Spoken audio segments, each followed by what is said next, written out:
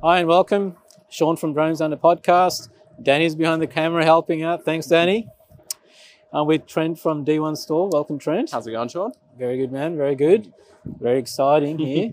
We got the man who has all the knowledge today. Absolutely. So, Trent, DJI dock in front of us with the M30T. So can you give our viewers and listeners just an overview of what we're looking at here? So it's a pretty unique product. It's fitting into where we need remote drone operations, where it's hard to reach places, let's say telecommunication inspections, rural areas. And it's going to enable us beyond visual line of sight. So we have operators in an office, in a location, in a city, going to inspect areas far away. Yeah. So range-wise, when the drone actually takes off, what are we looking at maximum? So we're getting 7K, and that's a bit shorter from the standard M30 because we're accounting from the distance from the dock we need to return to base, whereas the standard M30 can hop between other controllers and operators in the field. Right, okay. So what are we looking at here? We've got obviously the covers that are now obviously opened. And then we've got the M30 sitting on, and there's a couple of guide rails to ensure it's locked up. So this is the M30 dock version. The difference is we have inputs for the chargers in the back legs of it. Right. So when the rails come, it can align the dock, it can align the drone, start charging. Okay. And how long does it take for it to be fully charged? About 25 minutes. 25 minutes. And flight time? 45? 40 minutes. Okay. With the range of 7 kilometers, right?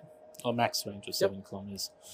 Okay. And as far as sensors are concerned, we obviously got a wind sensor, fairly obvious here. So we got wind speed, camera for inspecting the dock, making sure there's no obstructions when we're opening and closing. We got water sensors. Of course, we've got internal humidity sensors, and that's coming into the aircon system, heat system inside it. So we've covered off telco towers. So I presume mining, gas and oil could be some sectors that people could consider this. Gas and oil, solar inspections, have it map the whole acreage in just automation, have it go day by day. Those photos will come on the Flight Hub 2, which is going to be the main control system that people operate it from. And people can even develop their own apps for it. So pulling in all the photos, automatically inspecting the solar panel arrays. And, my background's in telco. I spent 2 decades. I remember you can make lots of assumptions on what's actually sitting on site. You get, you could spend several days traveling there and find out your assumptions are incorrect. So this could be a very useful tool where you can fly this remotely, inspect the asset, and you know what's actually installed there, right? Absolutely. So it could be a great solution for that. And as far as skills to fly this, is this, someone sitting remotely, what type of training would they require? Of course. So people are going to be trained with REPL, of course. Then the remote beyond visual line of sight extensions. Awesome. And I'm sure if they reach out to you, you can guide them on what they need to do. So we covered sensors as well. Let's go back to some of the specs. So weight-wise? Weight without a drone, we're looking about 105 kilo. And it's going to come open to about 1 meter square. We want a bit more area to set up the dock. The setup and installation looking like a bit of a concrete block. Electrician will come out and install this for us. Awesome. And clearly, when you're putting into a concrete block, what other types of security would it need? So if you're in a remote area, you won't need too much security around it. You won't have many visitors. Some people are putting them onto roofs if they're more built up areas. Otherwise, a bit of fencing installation is recommended. Right. And it's obviously got its own camera so you can check on it anyway. So operating this, we've got obviously a controller sitting there. Someone's gone and got their training with the REPL. They got their BV loss. What else? What are the other useful tools that comes together with the solution? So the controller, we're only going to need that on the first time setup. When it's installation, we'll set up a safe landing point as an alternative zone if anything's blocking this.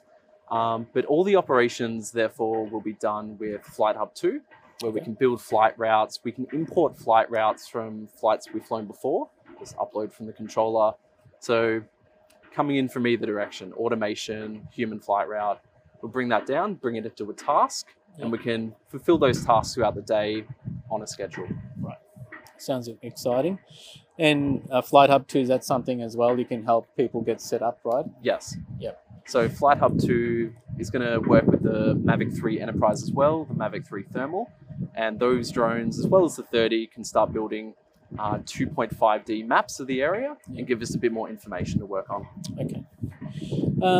Emergency-wise, given these are remote operations, what type of capability does this have?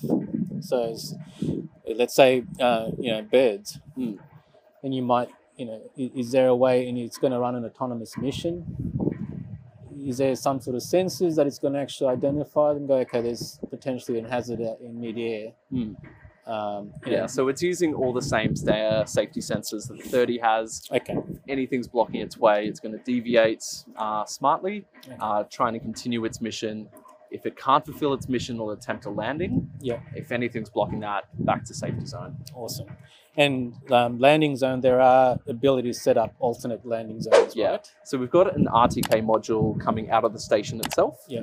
And that will allow us to pinpoint accurately to find where this is and where our alternative landing spot is. Right. Sounds very cool. Anything else we want to cover off, Trent?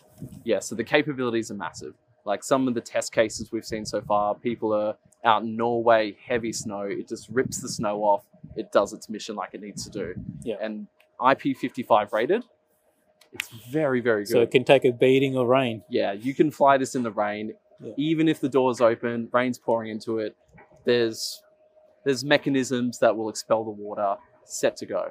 Yeah. Everything in there is entirely waterproof. So maintenance-wise, what do you recommend? So we'll have some maintenance operators supporting the drone.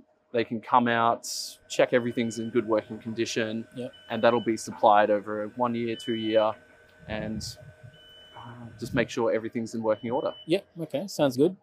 And going back to the installation side of things, we obviously talked about the setup. From inquiry with yourselves, what are some of those steps that and time frame to get it complete and activated? So people can come to us, Enterprise at D1 store. We'll get them out a site survey plan, and we can start bringing information back and forward about what's the right use case for, what their site looks like, how we can get it installed. And we can get this over the next month or so, and probably up and running in about month 2. Yeah, so they don't have to worry about installation. That's something you can help them sort out. Covered. Communications as well, right? Because you need remote communication. That's something you're going to cover as well. Yep, as well as all the licensing. Licensing, awesome. So best thing to do is get in touch with enterprise at d1store.com.au. Yep. And I'm sure Trent and the team will help out. Thank you, Trent, for your time and very exciting products. So thanks for coming down. Thank you.